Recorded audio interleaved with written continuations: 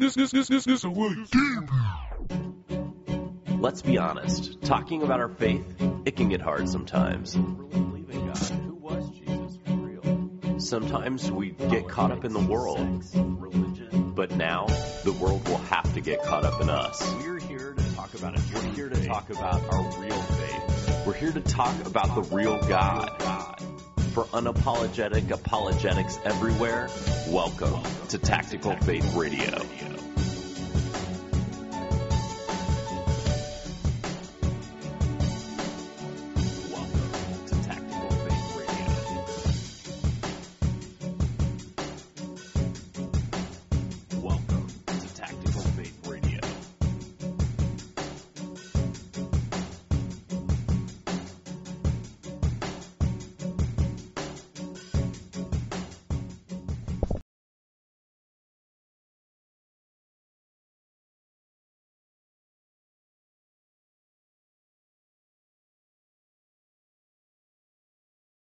I think where we wanted to be in number one is obviously we're an apologetics group, so we are interested in how do you talk to people who don't believe in Jesus about Jesus.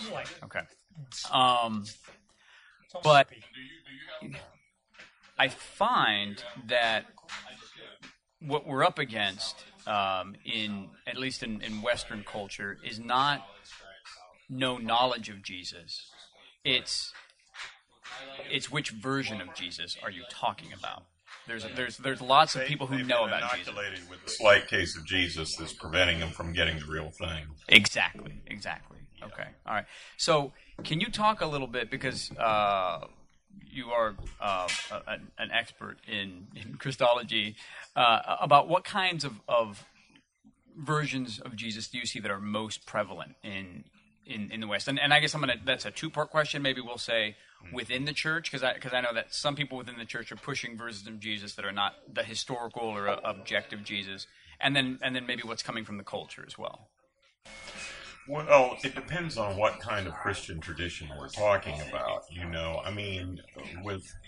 For example, with African American traditions, Jesus as a prophetic figure, like an Amos or a Micah, is a huge part of their whole tradition, as is the Exodus Sinai experience. Very, very big, because it's about liberating slaves, and so it just depends on which part of Protestantism we're talking about.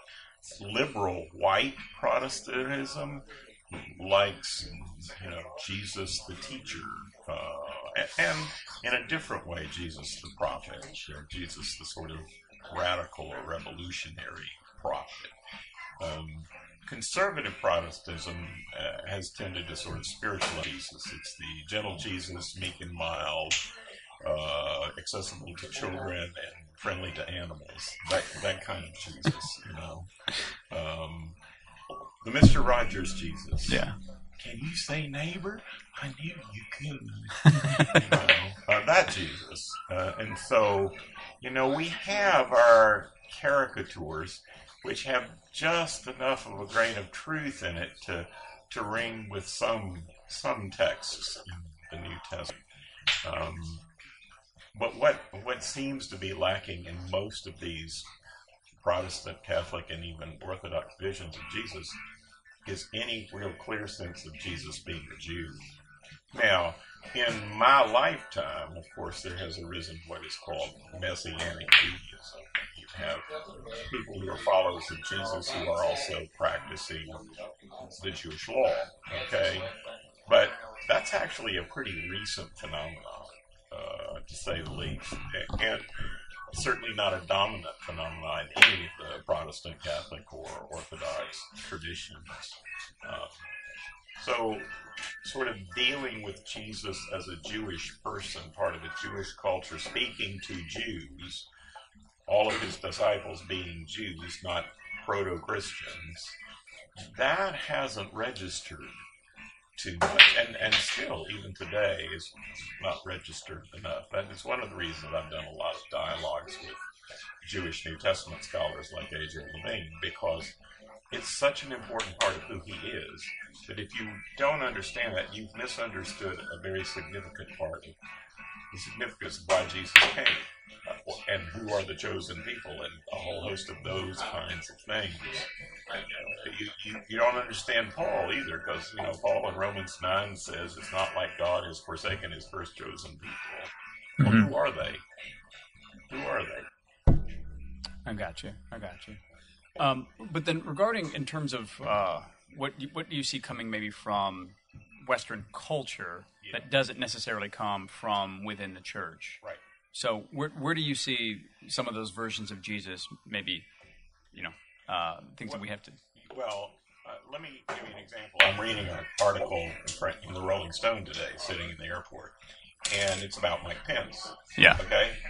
And it talks about Mike Pence in Indiana, his response to the problems of poverty in some of the inner cities in Indiana, and how if a white community, like the blue-collar folks, are slipping into poverty, how he responds to the challenge by going, seeing them and saying, we'll get some governmental help for you and all that, when the same requests were made by African Americans in, say, for example, Gary, Indiana, which is just terrible.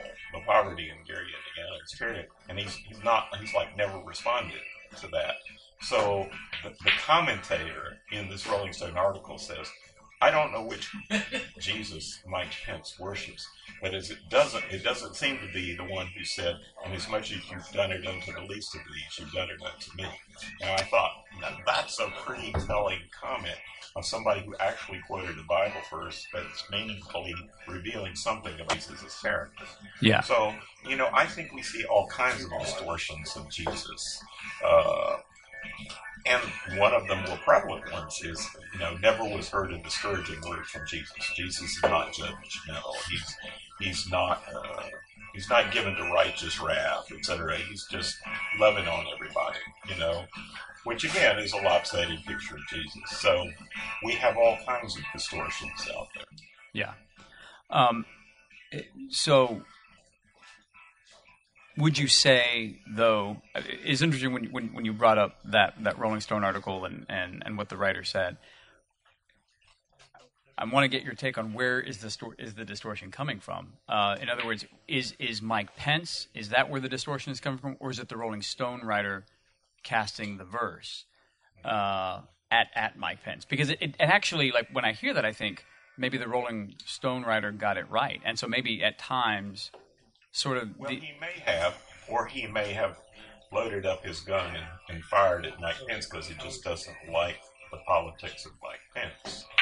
It's hard to know, but me personally, I know plenty of people, white Christians, who just are not comfortable being inclusive of kinds of people in dealing with other ethnic groups and dealing with abject poverty of an ethnic group that's different from your own. I mean, I've run into these people all over the South, having grown up in the South, and that's a real, genuine complaint. And I mean, to this day, the church is largely segregated. Right. And well, why is that? It's not just a cultural difference. There's still issues of racism to be addressed, as we saw in the past year in the riots and other things in our culture. It's still one of the latent sins of America, going all the way back to slavery and so forth. And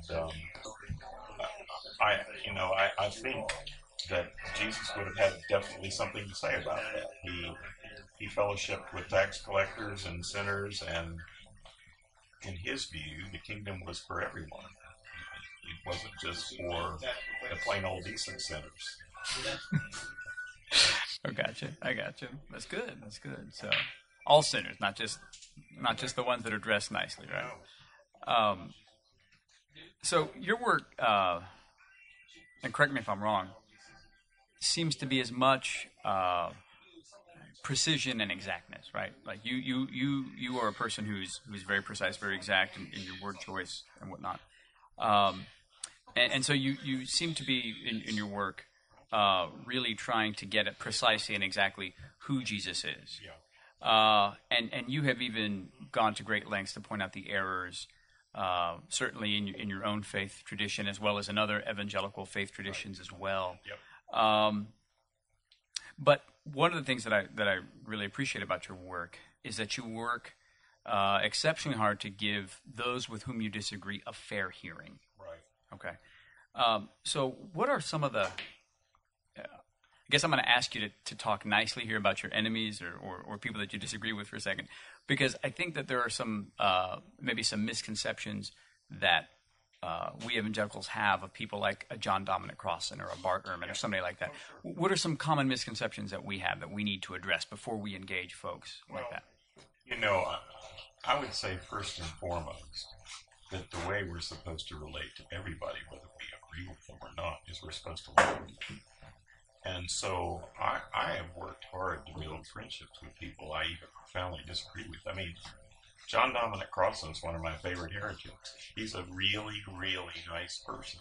He's a lot of fun to hang out with. He's funny. He's got all these Irish jokes, and he's a nice person to go out and have a meal with and really talk to. And in his own way and in his own heart, he believes he's accurately representing some key aspects of the gospel and Jesus. He's adamant about that. Now, he could be entirely wrong, but you have to honor the intention of the person as well as the articulation, because much of the articulation in a case like John Dominic Crossan is, having grown up in rigid Irish Catholicism in Ireland, it's more about what he's reacting against than what he's reacting for or with, you know, and you have to take that into account. Yeah. You have to take that into account. So, I mean, I don't have any trouble getting along with him. The ones that I feel more animus coming my way when I do dialogue and debate with them are people like, Dale Martin or Bart Ehrman, because there's more at stake for them. Dale Martin is a gay New Testament professor in Yale, and we agree on many things about the gospel, but we profoundly disagree about what the Bible teaches about a sexual ethic. And since that's such a personal issue for Dale, it's a presenting issue for Dale, and he knows where I stand on this. There's always this sort of, right? You know, I'd rather you didn't love me, please. Thank you. You know, that kind of thing. And it's even more than that with the case with Bart Ehrman. I mean, Bart Ehrman is a tack dog. He's the anti-evangelist. He grew up in fundamentalist evangelicalism, or just straight fundamentalism, and he spent his whole career trying to deconstruct that. And he sees me as the sort of emissary of the defense of that.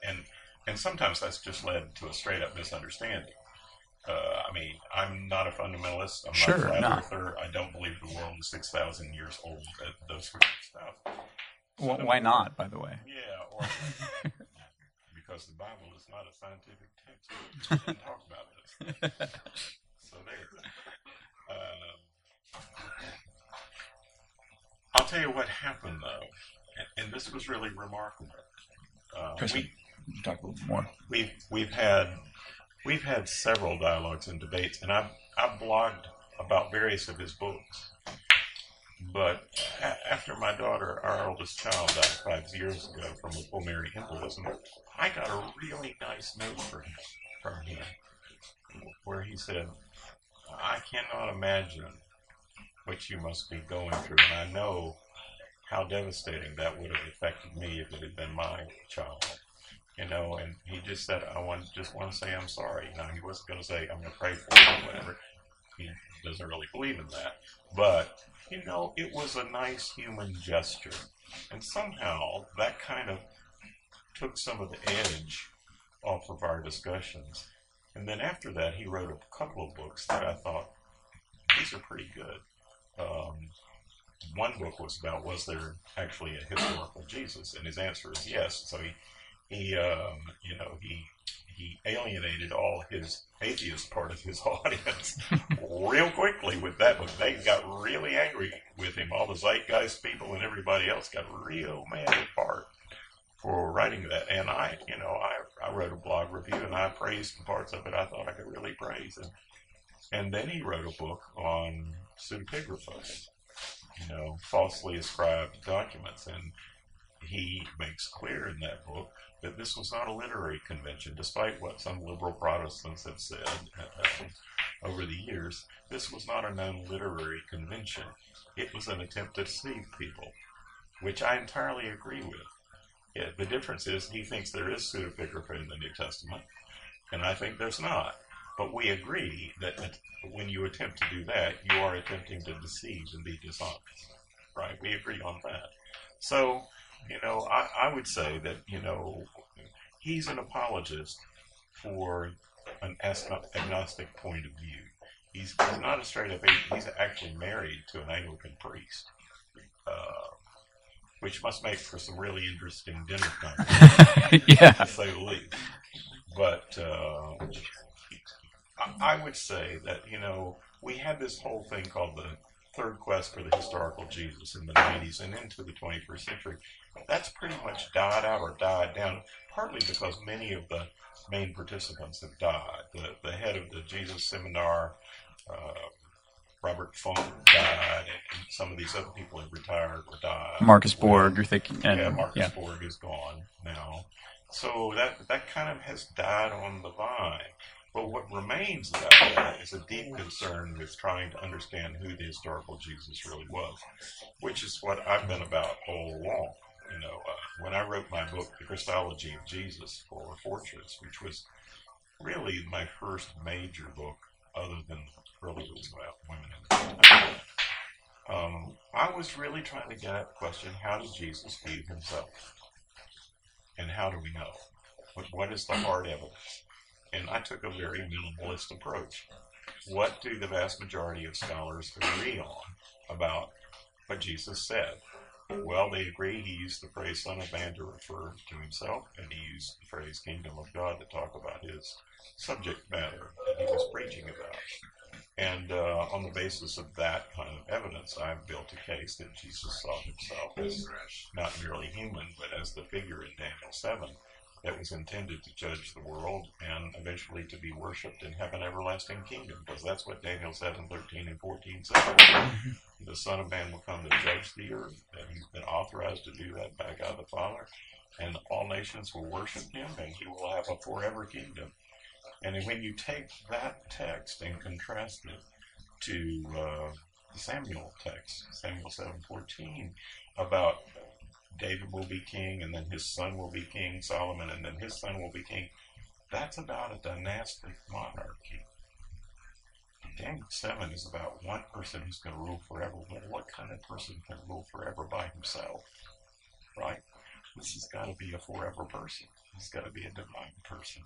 So I actually argue that through his own meditation on the Son of Man material, Jesus became confirmed in his belief that he was both human and divine, and then he had confirmation from God himself, say at the baptism, "You are my son," right? I think that Jesus operated with a normal human consciousness. I think he learned things over time. Luke 2 says he did. So, there would have been a time, for instance, when Jesus didn't know what 2 + 2 was, right? Or he had to learn the colors, right? Things like that. 52 says he grew in wisdom, and in stature. So he had a normal process of consciousness. It's just he had clear channel stereo, right? He had completely clear line to God the Father. When God spoke to him, he heard it clearly. He understood it, right?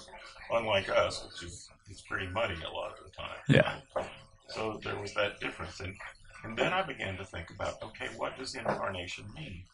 It means divine self-limitation. Jesus assumed the limitation of time, space, knowledge, power, and mortality that are the normal limitations of human beings. Not sin, because sin is not a normal limitation of being. It's not of the essence of being human, right? But these other things, he assumed. So, for example, when a woman with a hemorrhage touches him, and he says, "Who touches me? Who touched me?" He doesn't mean, "I know this was Susan. She's wearing a blue dress. She just shopped at Target, and she couldn't find a doctor to help her, so she's desperate. She came to me." No, when he says, "Who touched me?" he means, wait for it, who touched me? Right. His life was not a charade. He was not playing a game. So in Mark 13:32, when he says, "No one knows the timing of the second coming, not even the angels in heaven, not even the Son, only the Father knows," he means, I don't know. That's in the Father's hands. That's what he means. So he accepted limitations of time and space and knowledge and power and mortality, and he really died. He didn't just appear to die. He really died. He was a genuine human being. The author of Hebrews says he was tempted in every way we are, which would include sinful and sexual sins as well, save without sin. Right? So he's like us in every respect, save without sin. I think part of the problem especially for evangelicals, is they sort of see Jesus as 90% divine and 10% human. You know, less filling, tastes great. Right?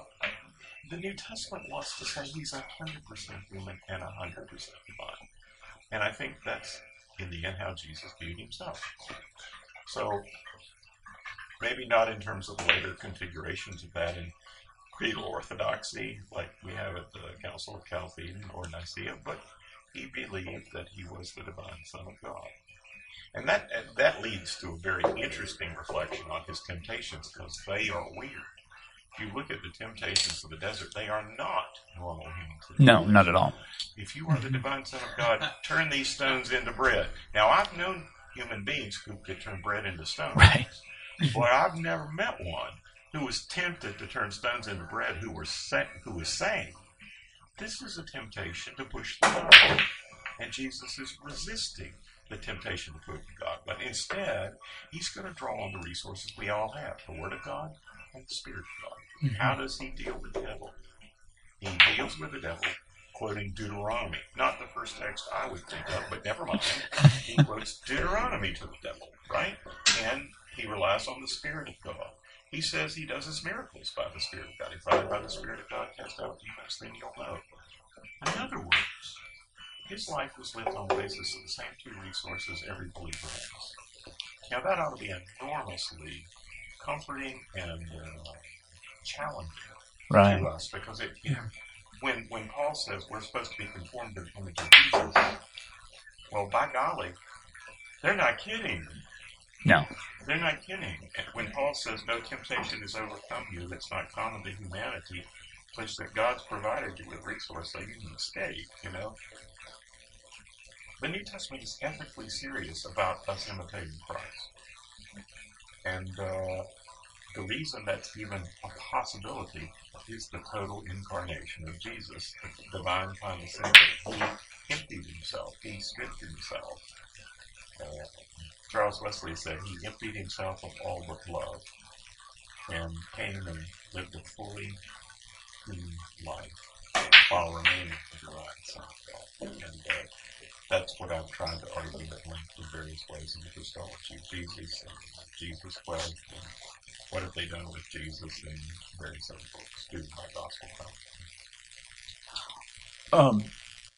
So, in one sense, I think what you're saying is that one of the big problems that we continue to have, if I could maybe go for like a sports analogy here, it's like that receiver who the ball is coming to him, is in the air, and he looks to run before completing the catch, right? Like, in other words, we're out there, we're trying to share Jesus and whatnot, but in reality what you're saying is we really haven't got all of Jesus completely yet, right? That we're all sort of walking around maybe with these different versions of Jesus that aren't the historical Jesus. Right. So how do we know when we have the historical Jesus?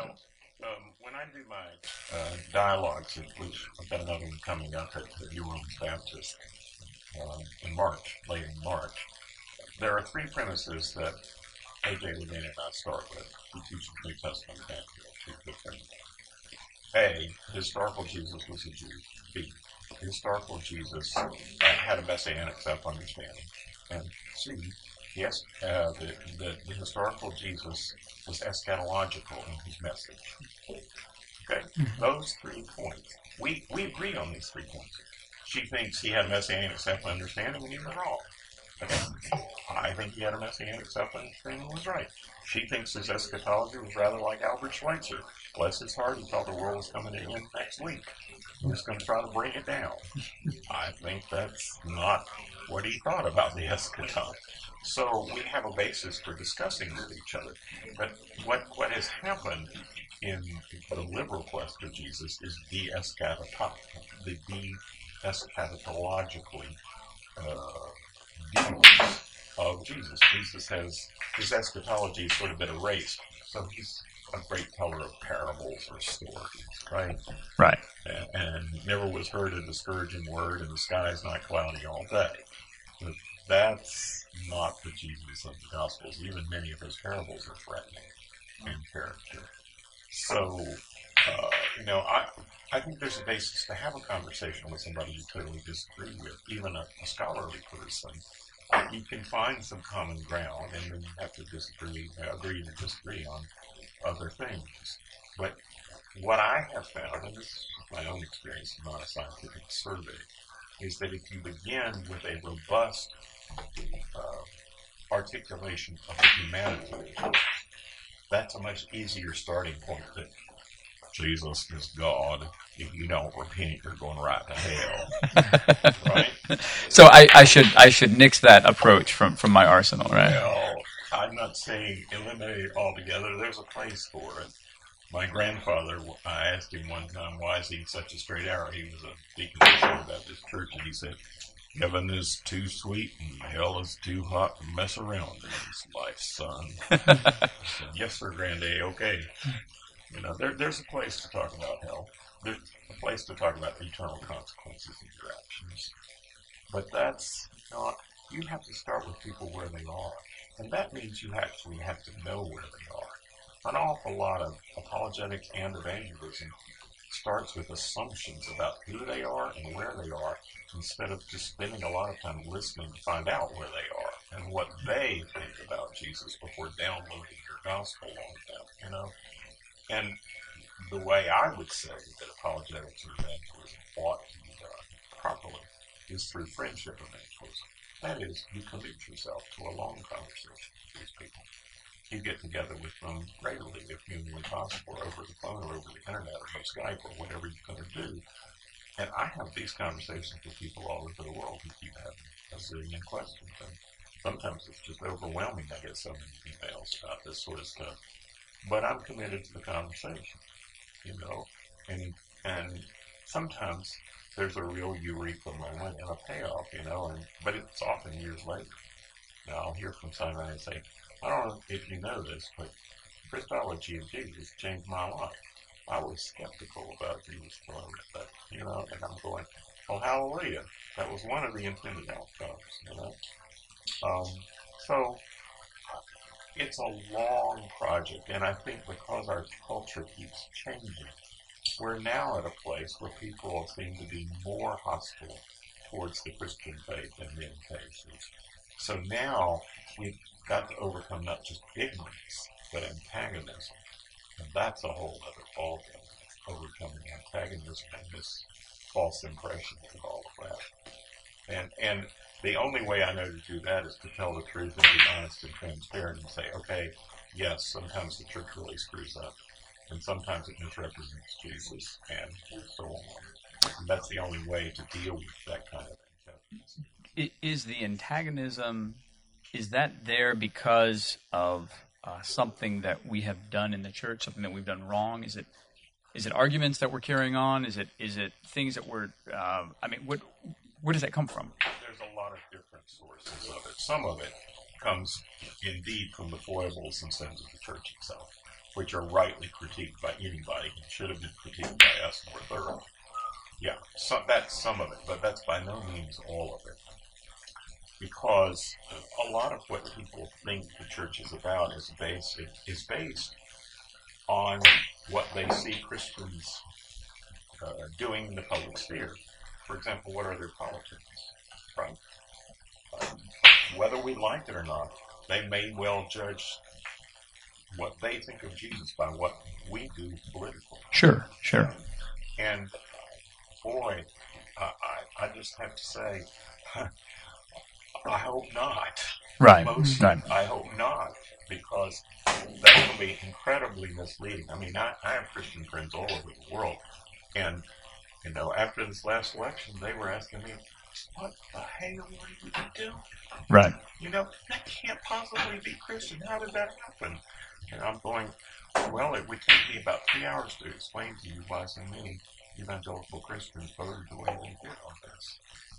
Because we have a sort of schizophrenia between our public views and our private faith.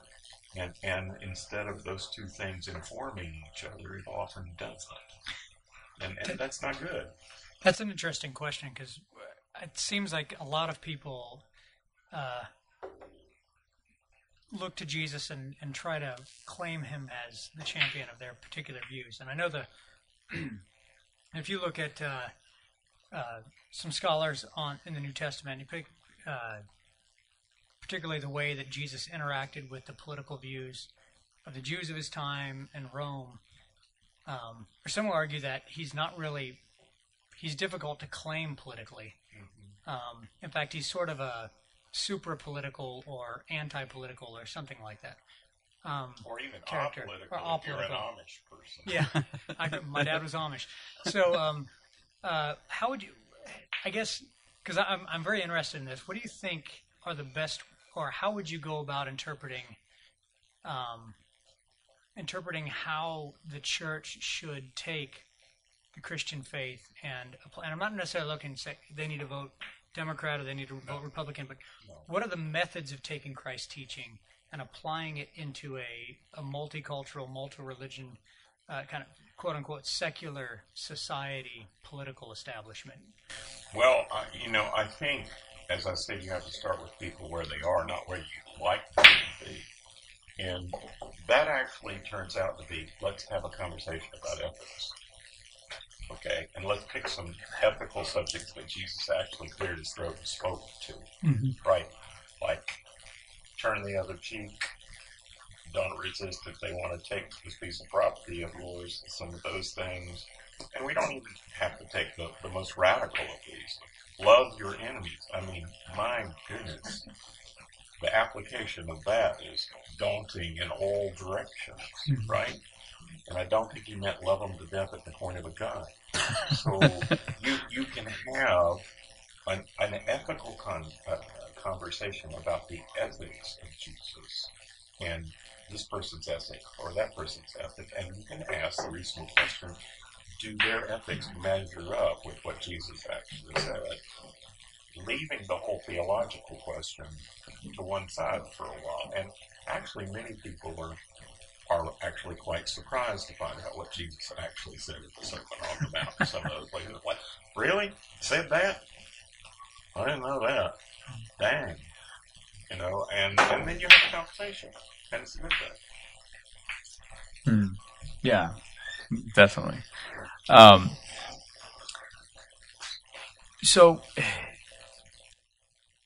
Okay. So going back to, I guess, no, that's a good question, Travis, for really throwing us off here. Yeah, off my intention. Right. Is your dad really Amish, by the way? He was. He was. Yeah. Okay. Sort of. Amish light, less filling. He's left the Amish, yeah. Yeah. I dated a Mennonite once. I wasn't your dad, though, by the way. Okay. So that's good. That would have been a Was she confusing wearing time. a bonnet? Sort of. She kind of, we were theater people. So she wore this she did wear a hat a lot. But yeah, it was funky. It was good. Not like my Patriots hat. No, not. So you're celebrating the victory. I'm celebrating. Yeah, that was good. I was patriotic not to celebrate. It is, right? We're all patriots today, right? Isn't that what? That's some good equivocation. What if we could go back for a second to this idea of maybe some things in the church that we're doing that maybe aren't good or whatever. What do you see maybe are the most harmful things that we're doing in the church? for the wider gospel initiative. And I mean, obviously, I think you would probably bring up the most recent election, but what else, maybe? Well, logical inconsistency is a very consistent problem in a schizophrenic culture that wants church over here and state over here. For example, I love to talk to people about having a proper biblical life ethic, like the ethic of Jesus, as in no abortion, no capital punishment, and by the way, no war. That's what love your enemies means. You don't murder them, okay? And what's interesting to me about that is a lot of evangelical friends of mine, they're pro-birth, but they're really not pro-life. Right. Some of them are some of the hawkish people I've ever met in my life, and they want capital punishment. They want that person dead, and good riddance. Mm-hmm. Well, I would call that a logical inconsistency of thinking through a meaningful life ethic that deals with several issues at once. Now, we may agree that there are some instances where it might be the lesser of two evils to, for example, save the life of a mother and abort a really problematic pregnancy that was 99% likely to kill the mother. Okay. You could make that same case for a serial killer of 23 children in Columbine. Okay, you could make that. It's a lesser of two evils argument. You can make that argument for war as well. But at least you have a consistent argument, and you don't start with the exceptions to the rule. You start with the rule. You don't make a rule out of the exceptions, right? You admit there are exceptional situations that have to be dealt with, and we deal with them as well as we can. But here's the difference. And my father and I talked about this, and he was a veteran of World War II. He understood what the Bible said about murder. And he said, if I killed somebody, and I believed I did more than once in World War II, it's a sin.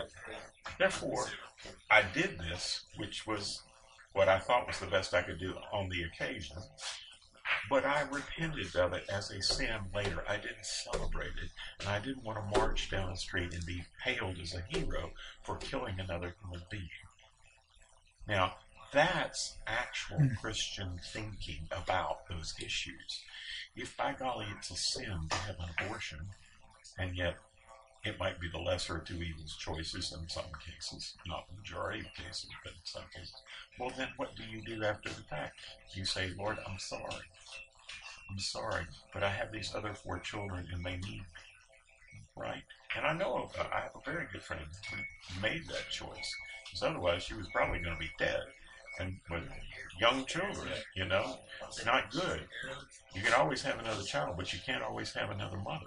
Sure, right? Sure. And so, I understand those tough lesser of two evils kind of choices, but as an ethical statement of what is my principle is totally pro-life. And then you take exceptions on a case-by-case basis. That's how I would deal with that. What does that mean for me?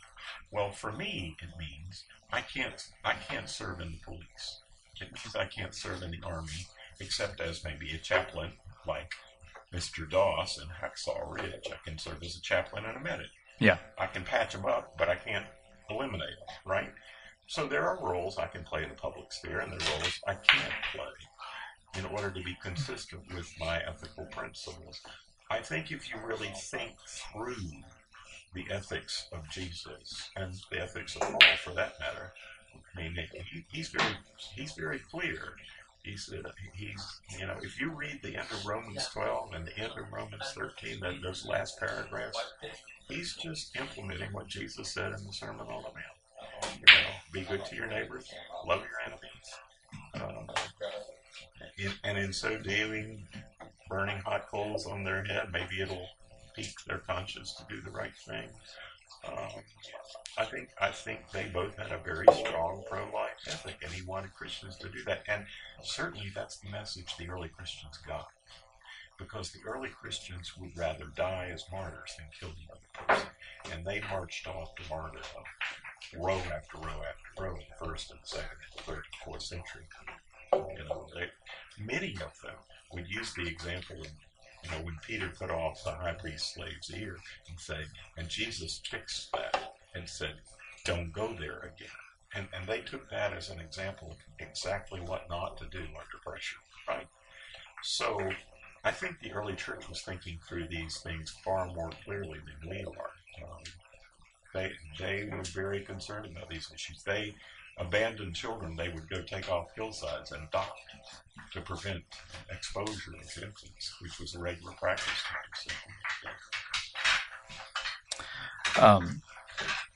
So it sounds like, in a sense, what you're saying with some of these things that you brought up is, let's say, in the context of the pro-life ethic, Christians and war, that there almost needs to be, even when we have to make, even if we think it's a just cause or whatever, there still has to be a sense of regret that we even have to make the choice. There still has to be a desire for the betterment of that individual, right? If you read Bonhoeffer, he came to a point of conviction that he needed to blow up Adolf Hitler. Sure. He's definitely a lesser if you will. And he was a straight-up pacifist. Right. And he went to jail for it, participating in the plot against Hitler, which, of course, was aborted. It didn't succeed, right? Right. So even a pacifist may come to a point where they think that the least unjust thing you could do is something like that. But it's going to be the absolute last resort. It's not going to be the first thing you do. No, you don't shoot first and ask questions later, right? You don't do any of that because violence against another human being removes them out of the human sphere. And as a Christian, I'd say it prevents them from being able to repent and believe the gospel. And I don't think a lot of people think about that. It's like, yeah, you kill this person. Well, guess what? You sent them somewhere they didn't want to go.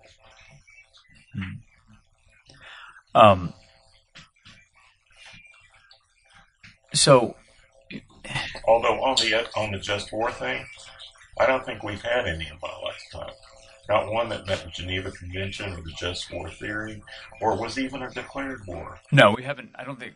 Is it true that we haven't, as the United States, right? We haven't declared a war since World War II. Is that correct? Or Korea? That's correct. Did we declare war in Korea? Well, I'm not sure about that one, but anything after Korea, none. Right. Yeah, I think Vietnam was a policing action, things like that, right? Yeah. So, Sunday after Sunday, we're gathering in churches. We're going to Bible studies. A lot of people here probably have a session daily, maybe a few times a week, whatever, where we're studying the Bible. Okay. So it seems like we're studying the Bible a lot. And indeed, we can read the Bible in a way that, for most of the history of the church, people have not been able to read the Bible. Yep. So what is it that we're doing wrong? Because it seems like we're able, we have so much more access now to it. I mean, you talked a few moments ago about the early church and how well they got it. I doubt most of the people in the early church were reading the text. I mean, they didn't have access to it, and yet it seems like they got it. Yeah. Right, so what's wrong? In the oral culture, they were continuously hearing it from people who could read and could share the texts, and they depended on that. I mean, if you read Justin Martyr, who's certainly not our brightest early apologist, nonetheless, he's absorbed an enormous amount of gospel. And that's really clear from reading his various early apologies. It's fascinating to read what he says and what he does. In terms of what we're missing now, one of the things we tend to do as conservative Protestants is spiritualize the gospel. Mm-hmm. I want a spiritual, I'm having my quiet time, and I'd like a spiritual nugget for a day that'll make me feel good in my heart as I go forth into the ugly world. Now, I understand that, and don't get me wrong, there's plenty of spiritual pith in the Bible. Of course there is. But to abstract spiritual McNuggets from the Bible and ignore the ethical context in which they are given. I mean, when Jesus says, "Blessed are the poor in spirit," and then For theirs is the kingdom of God. He's talking about the eschatological kingdom, where there's reversal, where the least, the last, and the lost become the first, the most, and the found. Right? I'm riding down the street last week in Baton Rouge, and here is an advertisement. It says, "Blessed are the poor in spirit." And below it, it says, "Call Kevin McKellarman, attorney at law, if you've been injured." Wow. It's an ambulance. Wow. It's Wow. an ambulance. Yeah. Jason, right? Boy, we can misuse even the Beatitudes. Yeah. Right? Yeah. It's incredible. But what I see is, one of the major emphases of Protestantism, partly from Catholicism in the last 40 years, is spiritual formation, which I don't think is a bad thing, because we got a lot of spiritual disformation out there. Okay? You're talking to a bunch of people that are spiritually disformed, by the way. So. Well, exactly. And so, don't get me wrong, I think that's important. But it shouldn't be done abstracted from the rest of the text of what's being said in the New Testament. I mean, ethics and the theology go together, and the various different kinds of ethics go together. The Beatitudes lead to what?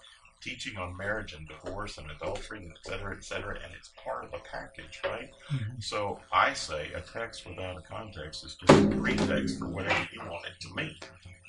Let's look at the whole context and try to apply the whole thing, not just these little McNuggets that suit ourselves. And here's the other part of the problem. Human beings, even Christian ones, have an infinite capacity for rationalization. Sure. For self-justification, yeah. Right?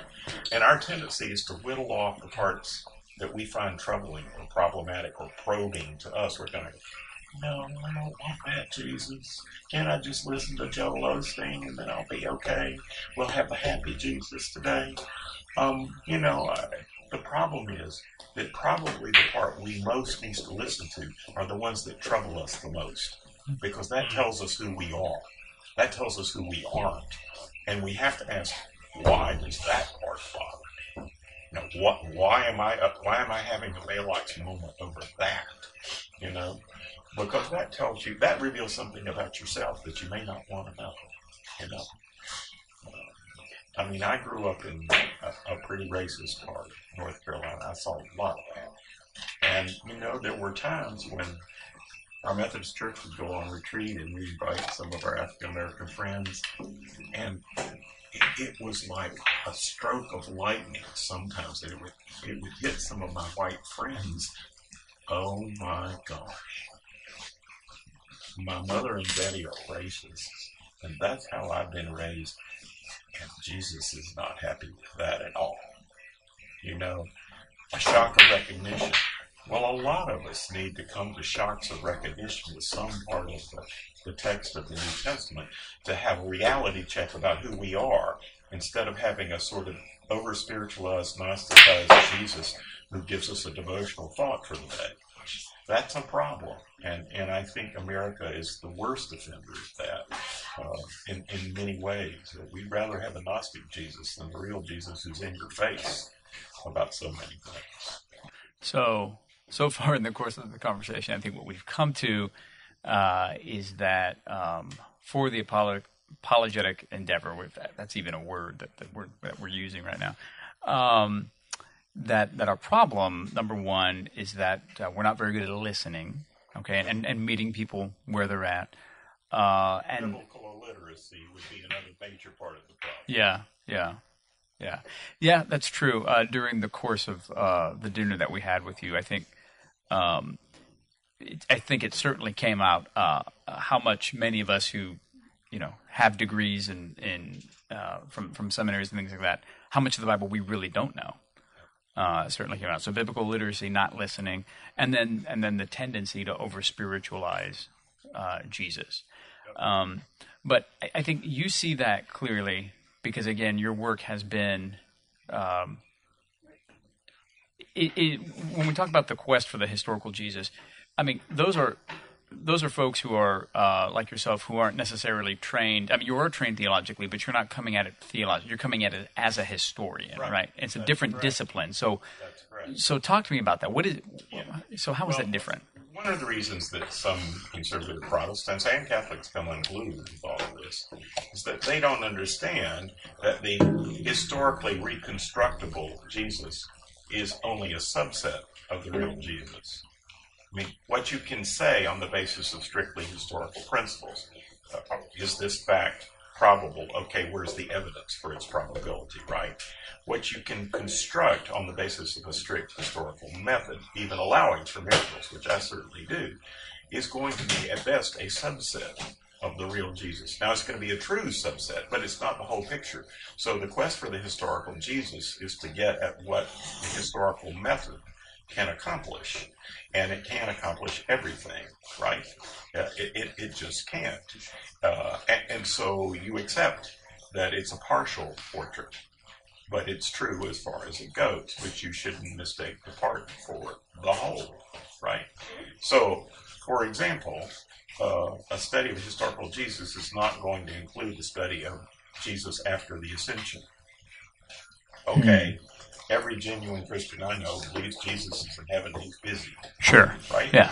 This is not part of the quest for the historical Jesus, or the pre-existence of the Son of God, not part of the quest for the historical Jesus. To give two illustrations, that doesn't make it, that tells you about the limitations of the historical method and historical inquiry. I mean, you can't sort of get to Yahtzee with the historical method if your goal is to present people with a robust, full portrait of who Jesus was. But you can use that as a starting point with people that are historically serious and want you to be open and transparent about who the historical Jesus was, right? And so for me, all of that is a sort of starter kit to having a conversation with somebody who's not already a believer.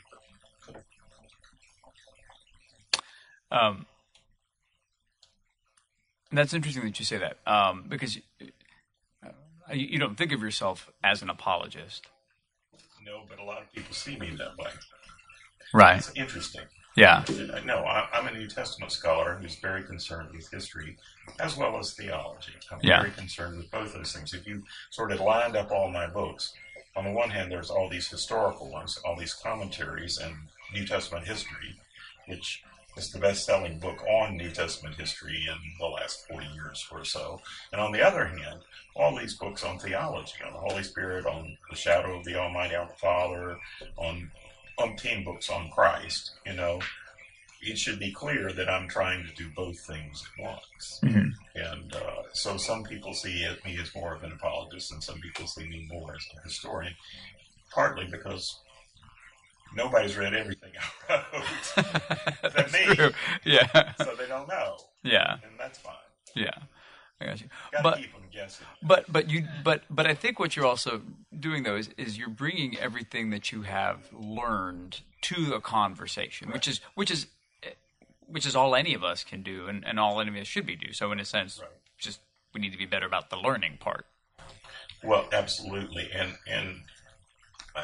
I mean we have an entrance exam, so you can place out a New Testament one in seminary, and it's a seminary, not college. Right? Sure.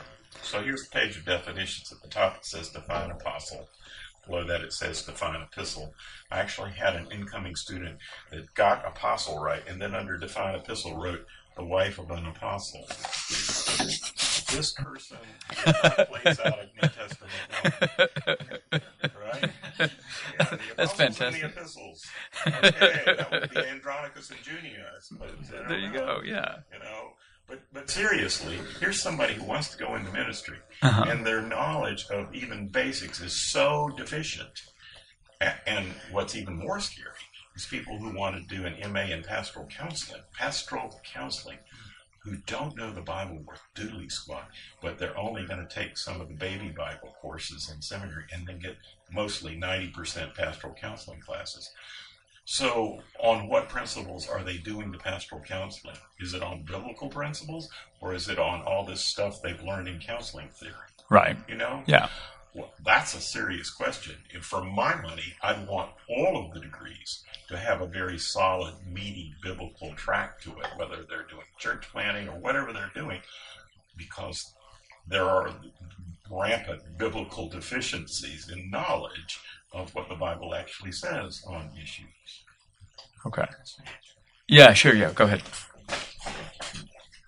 So to kind of follow up on that question, I had a question maybe you could speak to about young people in our culture today. Here, several of us here are educators, secondary school educators. So what would you say to a young, maybe 16, 17, 18-year-old high school student who has been raised in the church, evangelical church, but various varieties, who's looking to be, they want to remain a Christian, but they are, a little bit concerned about how to face the cultural issues that they're facing today. Like where would they go? So many people go immediately to online resources to try to find things about the Bible.